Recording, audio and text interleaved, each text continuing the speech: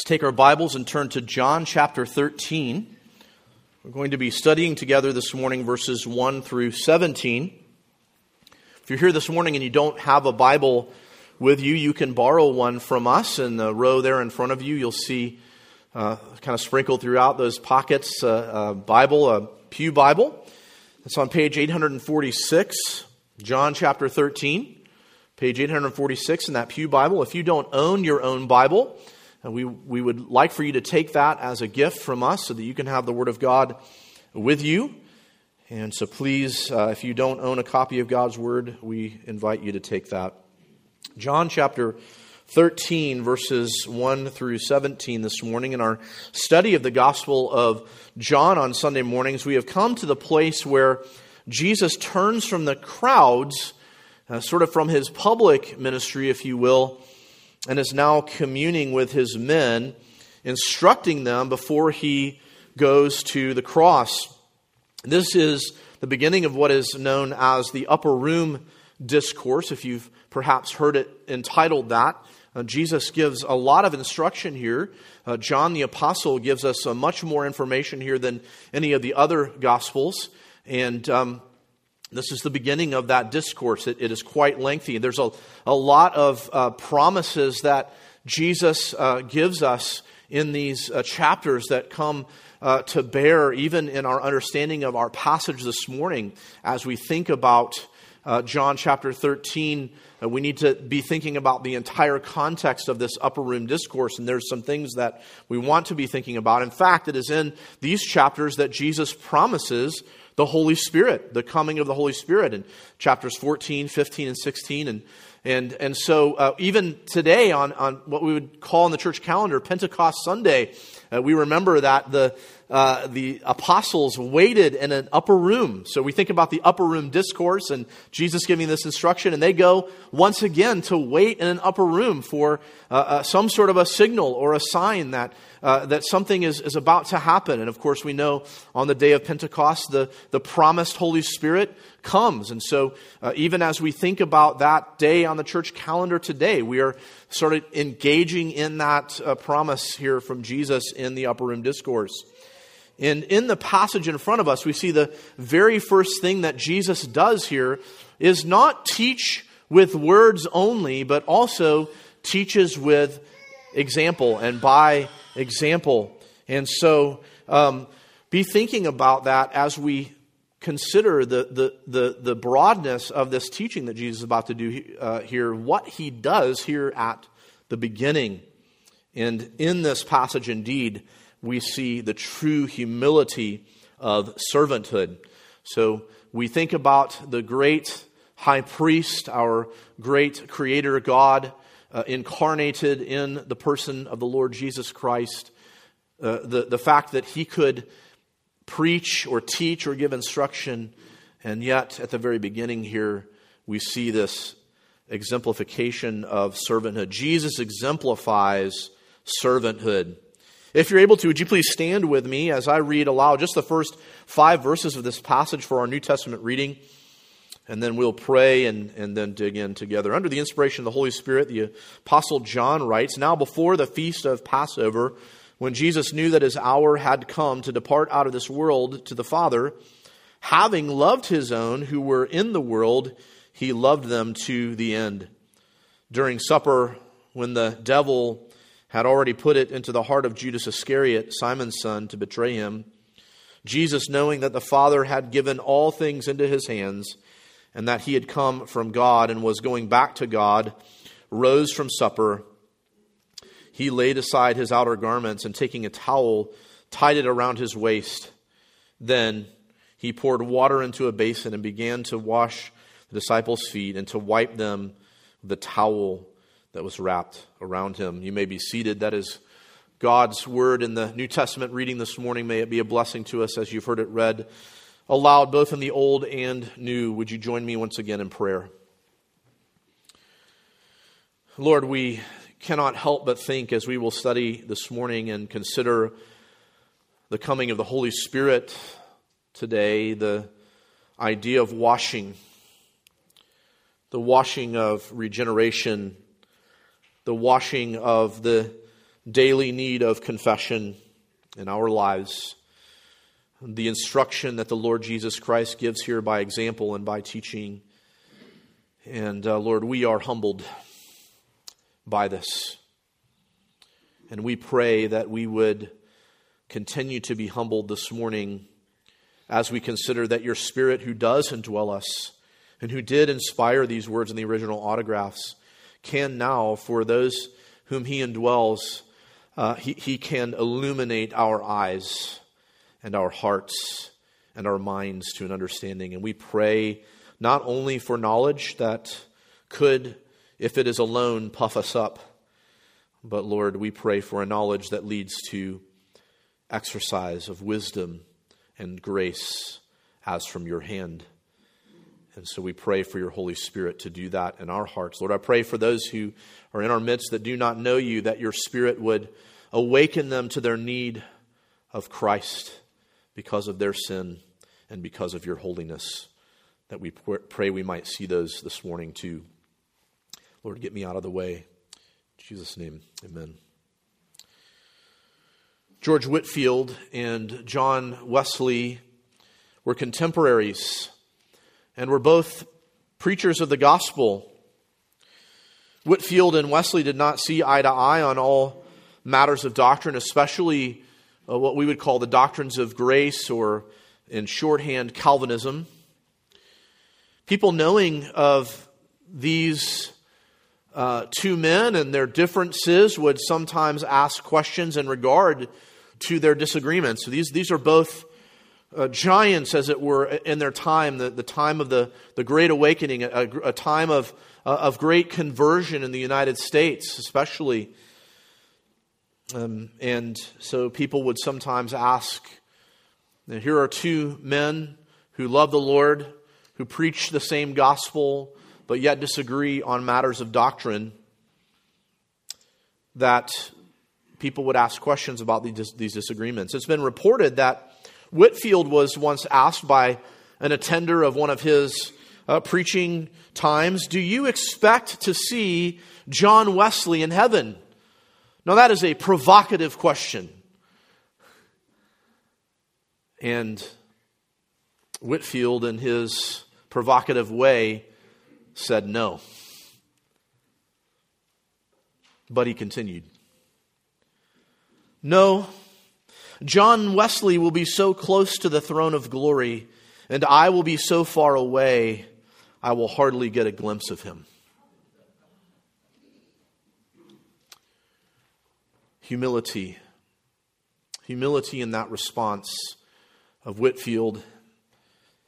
The camaraderie, though they disagreed in the gospel, their camaraderie in the gospel, their disagreement over secondary doctrines.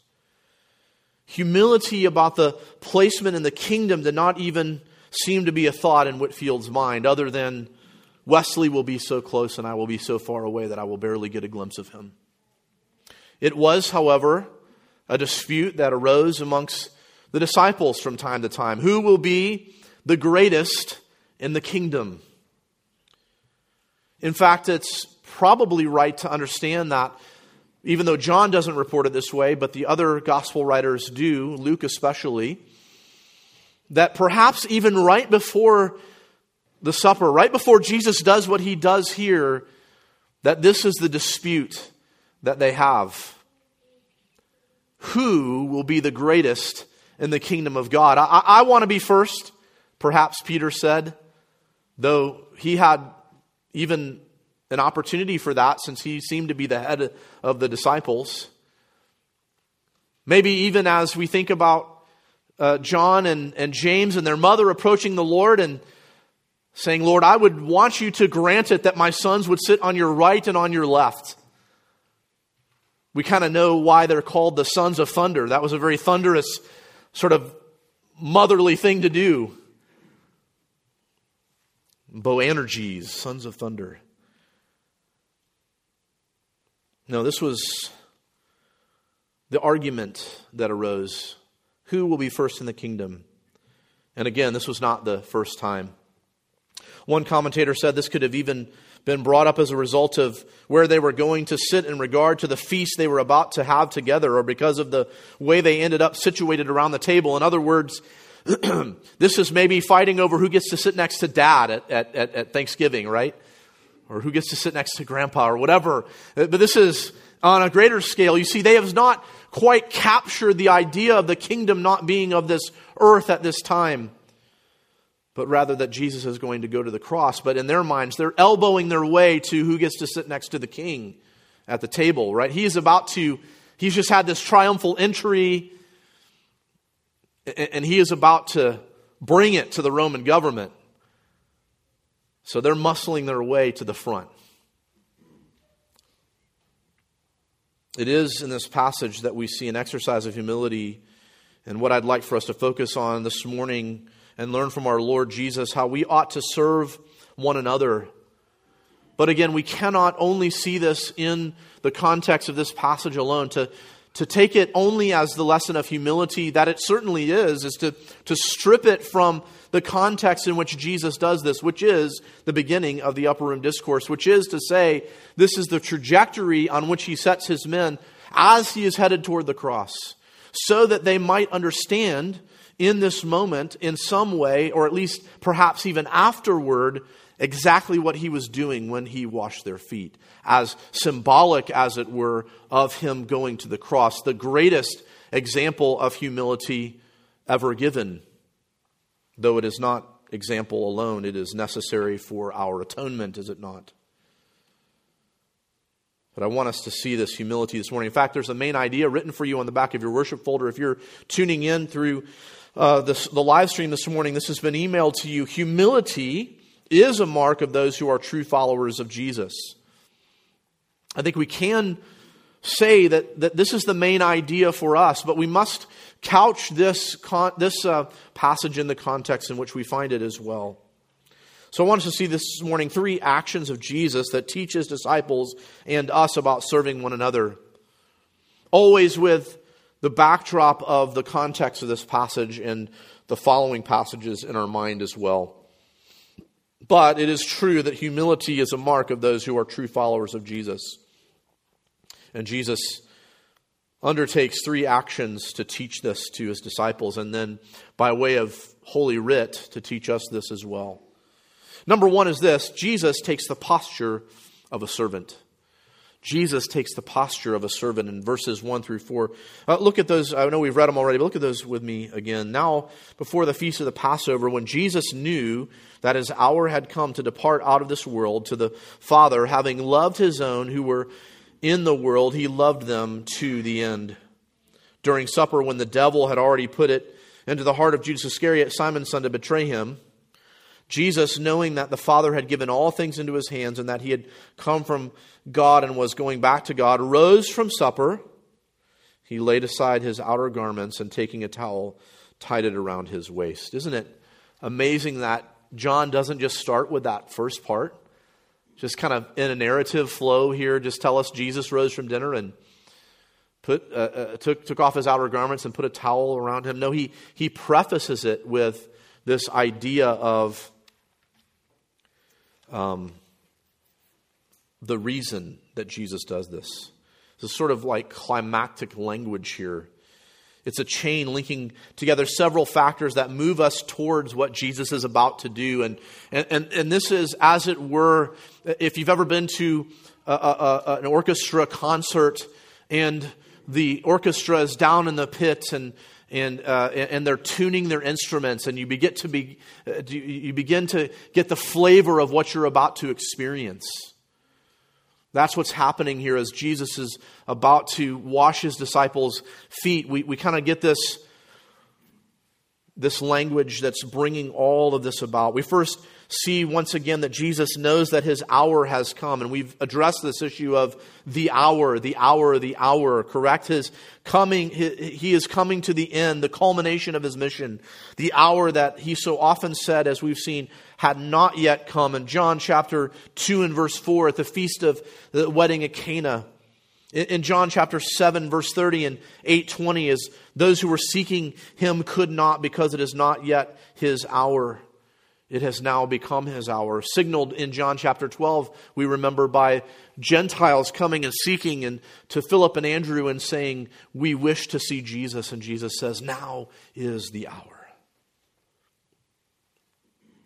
The hour is punctuated even more so by this statement of his love for them. He is about to depart out of this world, yet he has loved his own who were in the world, and he loves them to the end, to the completion of his mission. And this is one thing we must keep in mind as we think about the context of this passage. Because as they begin to understand that he is going away, he tells them, "Do not fret, for I am sending" who? The Comforter, another. So even as we think about this love to the end, Jesus is realizing that his time with them is coming to an end, and he has loved them to the end. He does not leave them as orphans, as he says earlier in John, but he sends another. He sends the Comforter. He loved them to the end of his mission, but it is to the expression of the Spirit coming. He says, "It is good that I go away. Otherwise the Spirit would not come." So we see this time of the hour punctuated by his love. We also see the time of the hour punctuated by what has happened with Judas, when the devil had already put it into the heart of Judas Iscariot, Simon's son, to betray him.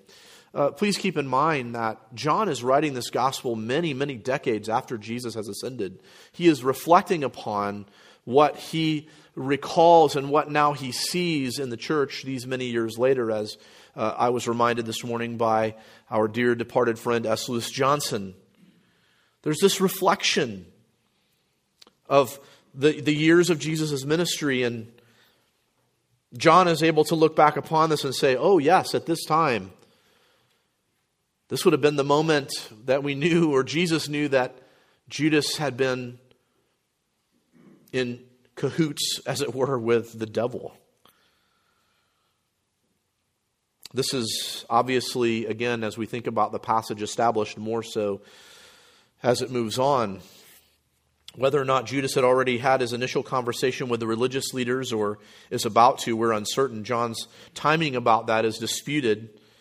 But there is a sense in which there is now no turning back from this moment. And that's what John's trying to do here. He's trying to say, Jesus has loved his own, those who were in the world, though he is from outside of the world. He has loved his own to the end, to the sending of the Spirit, but also now recognize that this is the time where Judas is about to betray Jesus. There is now no turning back. Jesus also knows what has been the Trinitarian plan from before the foundation of the world, and that all that the Father had commanded him, he had done. The Father had now given full control of the situation over to Jesus, as it were, given all things into his hands, and his time has now come. He will complete what he has come to do in his mission in space and time. Remember, Jesus' life is not taken from him. He gives it away. John chapter 10, verses 14 through 18. Now is the time. He will be restored to his glory with the Father, but it is by way of the most horrendous means that we can ever imagine, though in some sense we cannot fully comprehend it. Imagine the heightened emotion of all these things coming into focus, and in the midst of this, what does Jesus do? He has already said that his soul is grieved about what he is going to face. We looked at that together previously.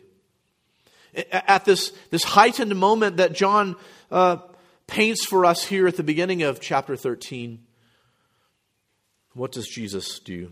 Look again at verse 4. He rose from supper. He laid aside his outer garments, and taking a towel, he tied it around his waist. Jesus takes the posture of a servant. To lay aside one's garment, to take a towel and gird oneself with it, was a sign of slavery. This was the clothing of a servant.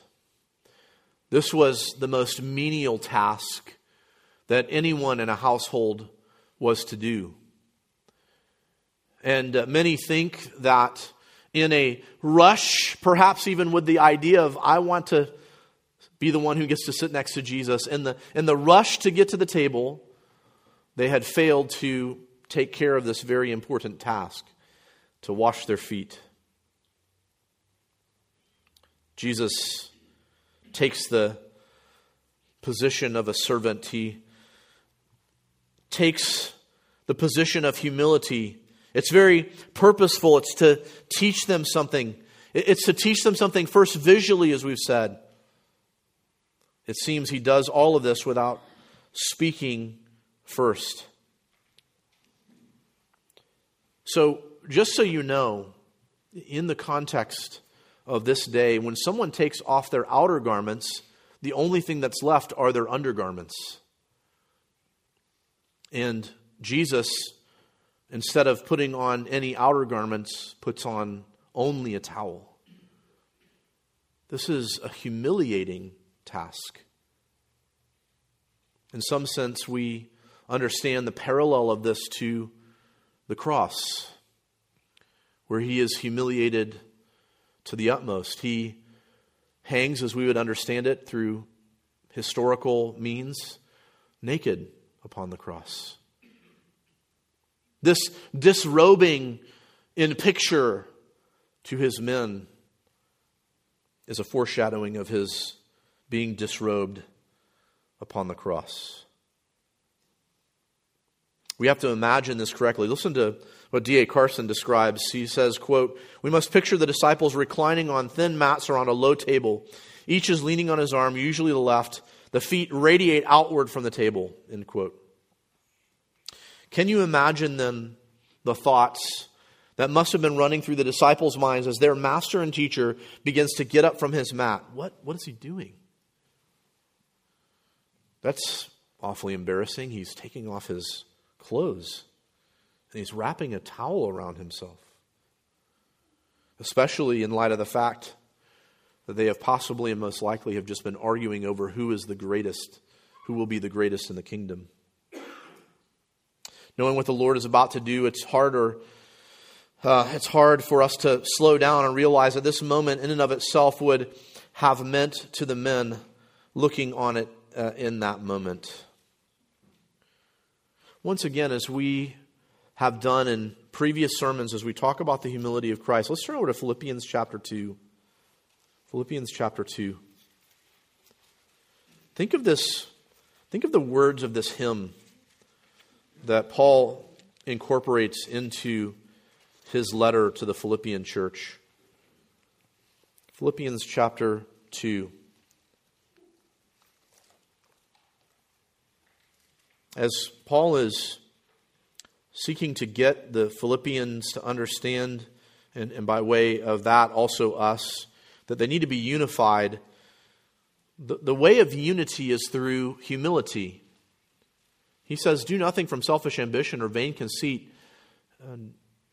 that you might, in humility, count others as more significant than yourself. Don't look for your own interests only, but also for the interests of others." Then verse 5, "Have this mind among yourselves, which is yours in Christ Jesus, who, though he was in the form of God, did not count equality with God a thing to be grasped." He did not parade around the fact that he is the Son of God, the eternal Son of God, but emptied himself. I think it's better to translate that. He made himself of no reputation by taking the form of, what does it say? A servant. Can we pause for a moment and just think about this? In this moment, we see exemplified in what Jesus does this very thing. This very idea of servanthood. Though he has been putting it on display his entire earthly ministry, now he has turned from public ministry to private discourse with his disciples, and he humiliates himself, as it were. He humbles himself. And in this moment, literally takes the form of a servant. We understand the theological aspect of this, that the eternal Son of God would put on humanity. But here he takes the form of a servant, and being born in the likeness of men, and being found in human form, he humbled himself by becoming obedient to the point of death, even death on a cross.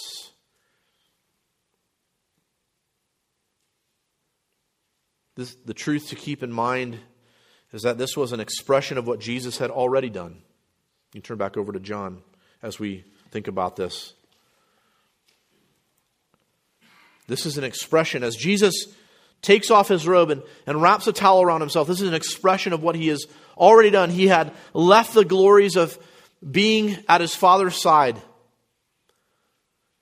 which he has always known, and made himself of no reputation, taking on humanity on behalf of all who would ever believe. So even as we look forward to the cross and the disrobing that would happen there in humility, we look back into eternity, as it were, into the great Trinitarian plan of the fact that he would set aside his glorious robes, as it were, from heaven and put on the towel of human flesh. Keep this in mind as we move forward. We are to take the example of Jesus as our own as we consider what it is not only to gather as the church, but the way in which we live our lives as believers unto God in our families, our communities, and with each other, even outside of Sunday mornings. We are to recognize that none of us truly has a higher place than the other. We are to take the position of those who are here to serve. Husbands, serve your wives. Wives, serve your husbands. Fathers, mothers, serve your children. Children, be obedient. Serve your parents. It's not in the sense of servitude as we often think about it. We buck against this as, rugged, individualistic Americans. I'm my own person. Jesus says, you're not your own. You have been bought with a price. And King Jesus takes off his robes and wraps a towel around his waist. And later on says, we'll see this morning, now you do the same to his disciples. How dare we? How dare we not stoop to the level that our Savior stoops? How dare we? If you're here and not in Christ, know this. The greater example of this love to which this points is indeed the cross of Jesus. God loves the world in this way, that he gave his only begotten Son, that whoever believes in him might not perish, but have eternal life. But the one who does not believe is condemned already. And if you've not trusted in Christ, you are condemned this morning. My call to you is to not just see Jesus as the one who disrobes and wraps a towel around himself and takes the form of a servant and washes his disciples' feet, but ultimately what that points to, it points back to his humility in coming, and it points to the reality from this perspective in John 13 forward to why he came. He came to give his life as a ransom for many. And that includes you, if you would repent of your sins and trust in him this morning. And that is my call to you. Trust in him today. Next, we see Jesus not only takes the position of a servant, but he also, number 2, serves his men. He does not just play act here. Guys, I want to give you a visual illustration of what it means to be a servant. I'm going to disrobe and put on a towel. No, he does an action that serves them. Look at verse 5. Then he poured water into a basin and began to wash the disciples' feet, to wipe them with the towel that was wrapped around him. What must these disciples have thought now, as not only Jesus has taken the position of a servant, but he begins to do the menial task of the least of them? Now, think of this. Jesus has not yet said a word. He has not spoken anything. But he has got up and he has acted. Jesus does not explain yet what he is doing to them. He just serves them. Can you imagine the Lord of the universe, the one who created you and me, stooping low and dressed as a servant, gently holding your feet and beginning to wash them? Feet are kind of disgusting, let's just be honest. Not a big fan of seeing your feet, though I make you see mine a lot because I like to wear flip-flops. Sorry. If you knew the reason why I had to do that, you would like my feet even less. My kids know. Gross. But we must also keep in mind the nature of their travel. They wore sandals all the time. See, I'm just being like them. Jesus wore sandals, so do I. But we must keep in mind the nature of their travel and their means of footwear. And these days, their footwear would have been sandals, and the roads would have been not just dusty, but filthy, including waste from animals that traveled the same roads. They did not have the same concept of sanitary ways that we have today. They didn't have that. And as Jesus engages in this activity, they must be wondering, what in the world is he doing? In fact, the first words spoken are not from Jesus, but from Peter, because this is his exact question. Look at verse 6. He came to Simon Peter, and we're not surprised by this, are we? We know Simon Peter. He's the head honcho. He's the head disciple here. He's the one who's got to speak up. He can't hold back, you know. He's kind of like Jason Alligood sometimes. He can't not talk. And he came to Simon Peter, who said to him, "Lord, do you wash my feet?" And that's the expression in the original there.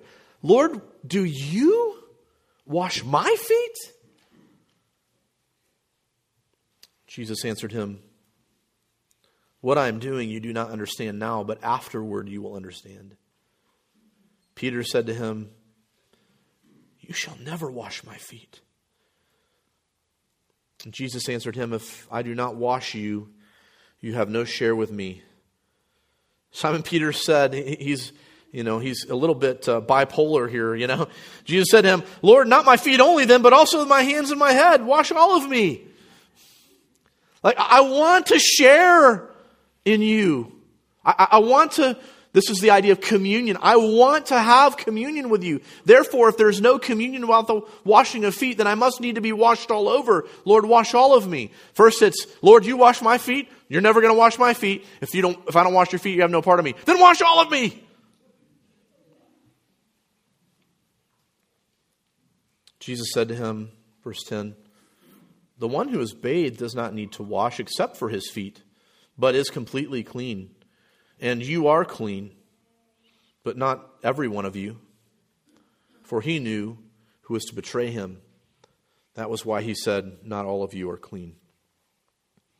Is it possible, as Peter is sitting there and he's observing the Lord taking these actions, and perhaps there is now this idea of guilt, maybe a bit like, ooh, we forgot to do that, didn't we? And now the very Lord who we follow is getting up and having to do this. We're a bunch of dolts. We forgot to wash our feet. Master, you will not wash my feet. Maybe the disciples realize that they should be in the position in which Jesus is in this moment. In other words, Lord, is it you that wash my feet? Perhaps as an echo of, Lord, really, I should be the one washing your feet. I mean, this is reversed. You are the master and the teacher. What are you doing washing my feet? I should be the one washing your feet.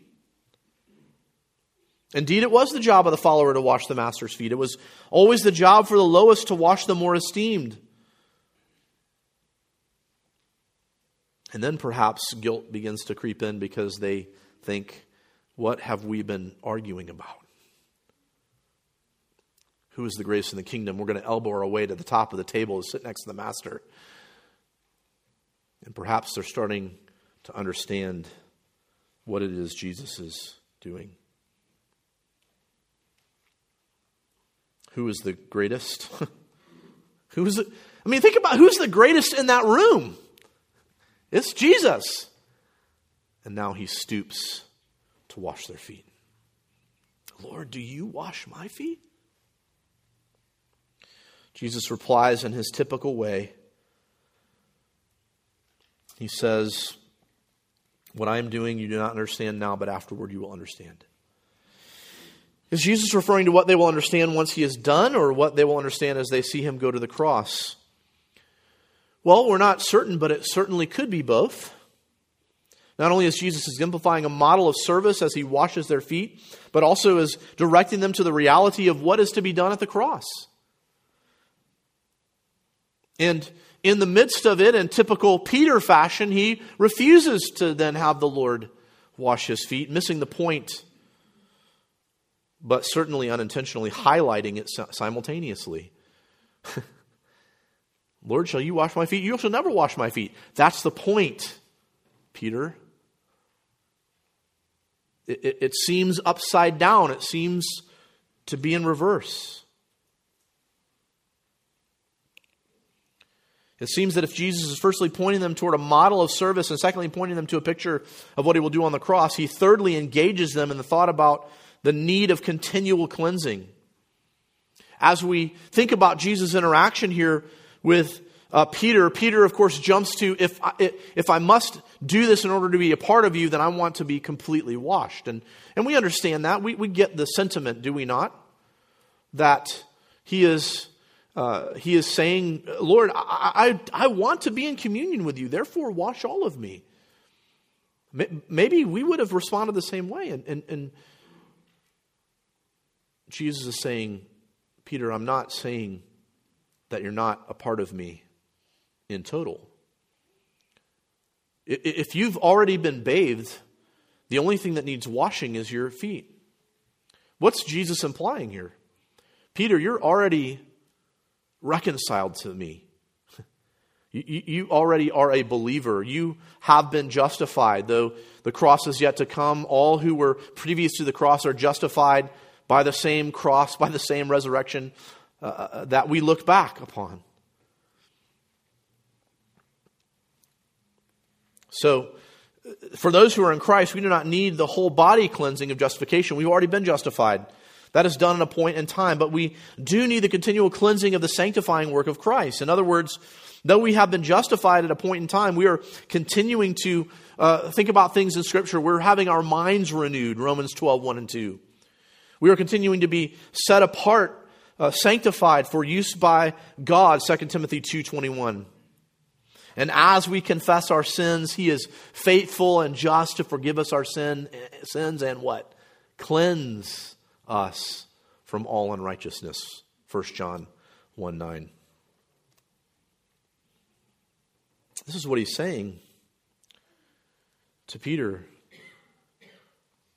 We have been cleansed through the washing of regeneration, but there is a continual cleansing that goes on in our sanctification, which is ongoing. As we consider these truths, we must check our own hearts to see if we see evidences of the sanctifying work of Christ in our lives. Being justified is not simply a get out of hell free card and now I can live any way I want to live. No, when you are justified, when you are regenerated, you are given a new heart and a new disposition. You are given the Holy Spirit and you desire the things of God. Do you still wrestle with sin? Of course you do, just like I do. Romans chapter 7, I do the things I don't want to do. I don't do the things I want to do. Did I say that right? It's right in your minds. You got it. But that sanctifying work, I hate my sin, don't I? I hate that I still struggle with sin. I'm like Paul at the end of Romans chapter 7 where he says, "Wretched man that I am, who can save me from this body of death? Thanks be to Christ Jesus." What is he talking about? He's talking about the final redemption, glorification of our bodies, to be rid of the flesh. So we need this continual cleansing. There's an inner change within us so that even when we sin, we seek to be cleansed for usefulness again for the service to Christ and His body. you understand? We have been washed. If you're in Christ, you have been justified. But there are times where we sin still, and we need that foot washing, that cleansing. But perhaps you are one who is here this morning in our midst, and you have not had that initial washing of regeneration, of justification. Just as Jesus says here that there is one in their midst who is not clean. Judas, the betrayer. Again, John being able to look back upon what has been in the history for him for decades now, recognizes what's going on with Judas Iscariot here. And though Judas, in my opinion, I don't think was ever redeemed from that rebellion, from that betrayal, you who are one who is here this morning, who are a betrayer of Christ and rebellious toward Christ and towards the triune God, have an opportunity this morning to turn from your sin and trust in Christ alone. And so don't be Judas. Be cleansed today. Repent and believe the gospel.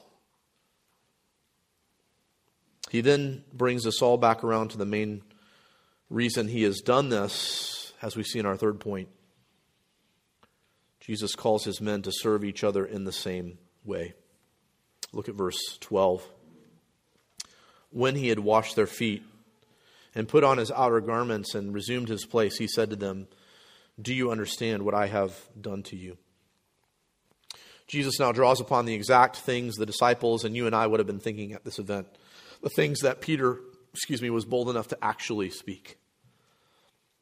Jesus now explains this. This is, I think S. Lewis Johnson again is right in saying this is a living parable. Remember, Jesus would speak parables, and all the disciples are kind of nodding in agreement. Yeah. And then later on, they're like, "Jesus, what did that mean?" Right? This is kind of a living parable. And their confusion is visible, and Peter actually speaks it. But he explains in verses 13 through 15. Look at it. Jesus says, "You call me teacher and Lord, and you are right. For so," what does he say? "So I am." There's that beautiful phrase that we've seen repeatedly in the Gospel of John. That he has said publicly so many times, "I am the bread of life. I am the door. I am Yahweh." Now privately with his men, they can't get away from this fact. He is Lord. So I am. Can you imagine? I kind of imagine their brains exploding at that point. Yahweh just washed my feet.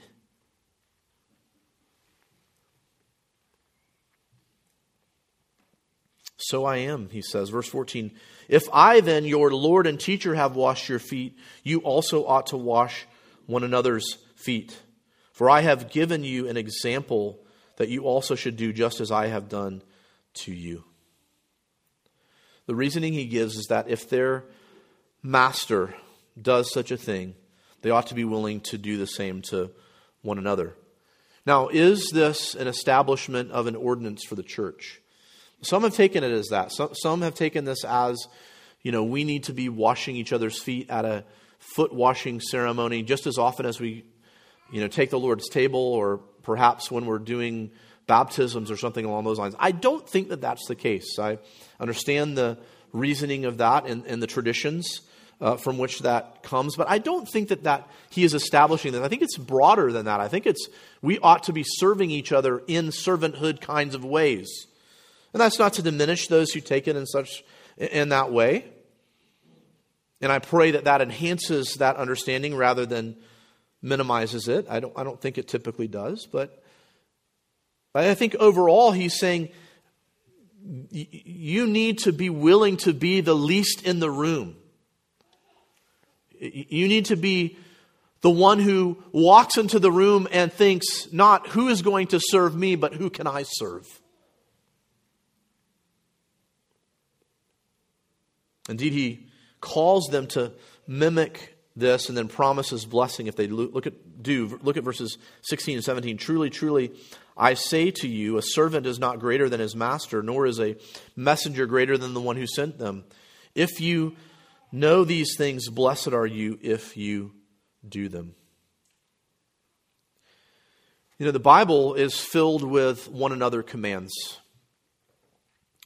Basically, what Christ has already stated was that they were to love God with all their heart, soul, mind, and strength, and love their neighbor as themselves.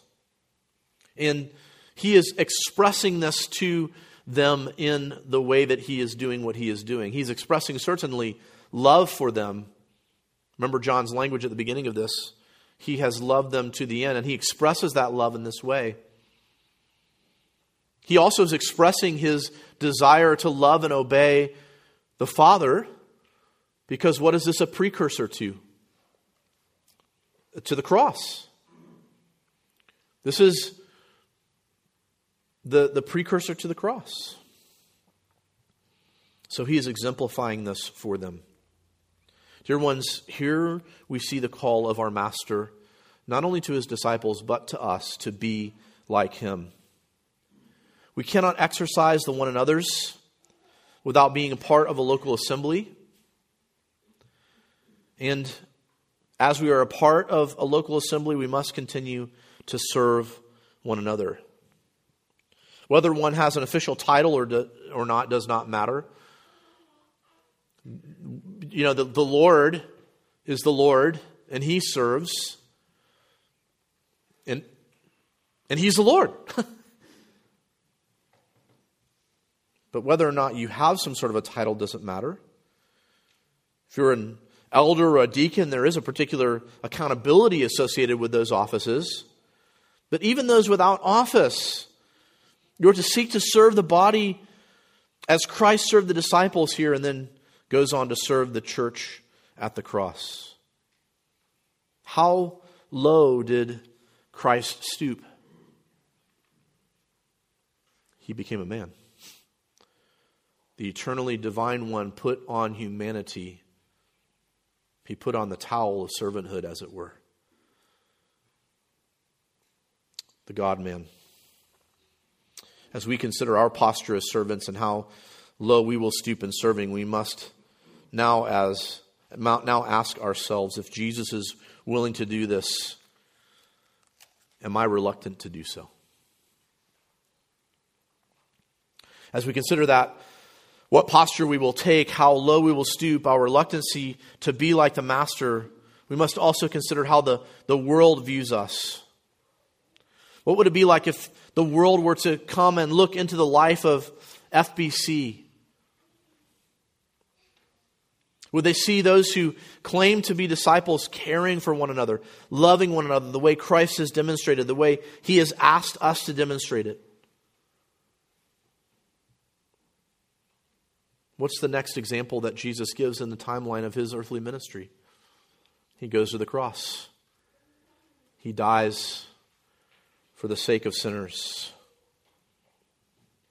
And we think about again that exhortation in Philippians chapter 2 that Paul gives us. Have this mind in you that is in Christ Jesus. And we think, there it is. There's the command. And of course, we know that the cross is not just an example, but by the way in which we are washed clean and made part of his body. And it is the finished work of the cross to which we look, even when we fall short, seeking forgiveness as we are set apart for the work of God in his body and to the world. And he has given us his Holy Spirit to comfort and convict us and to remind us that we are not only washed clean, that we can seek forgiveness in confession, but also a reminder to us that he is coming to get us. And when he does, our flesh will be glorified as well. Now listen, we are certainly not perfect in our humility. But the one who has been our substitute upon the cross, the greatest humiliation of all time, has been our substitute. And he is our example and the one to whom we look as the author and perfecter of our faith, who can continue to work this work of sanctification in us. We submit to him as he makes us more and more into his image, and we strive to live like him, not as a means of earning anything, but because he has earned it all and he has given us his righteousness. We live in this way. Lastly, if you're here this morning and you've not come to grips with your sinfulness and what it is that Christ did on the cross for sinners, The echo of that is in the foot washing, but the reality of it is at the cross. My call to you is to turn from your sin and trust in him. Would you pray with me? Lord, even as we think of the greater context of this passage being your instruction to your men, first through example and then through teaching and all the promises you make in regard to the Holy Spirit coming and your going back to glory with your Father and all of those things, we do see the application this morning for us that we are to exemplify this in our lives as well, as fathers and husbands, as wives and mothers, as fellow members of one another in this representation of your universal body here at Fellowship Bible Church. If conviction is necessary in our hearts, Lord, let that be, but let it also be soothed, comforted by the fact that, Lord, you have done this already. And we don't have to replicate our justification, Lord. You have accomplished that through your perfect life, death, and resurrection. We are beneficiaries of your righteousness, and therefore we can go and live these things out. So help us to do that. And yes, help us to confess, Lord, as we sin day by day, but help us to remember that we have already been bathed. And then, Lord, I pray for those who do not know you, that today might be the day that they would turn from their sin and trust in you. We pray this in Jesus' name. Amen.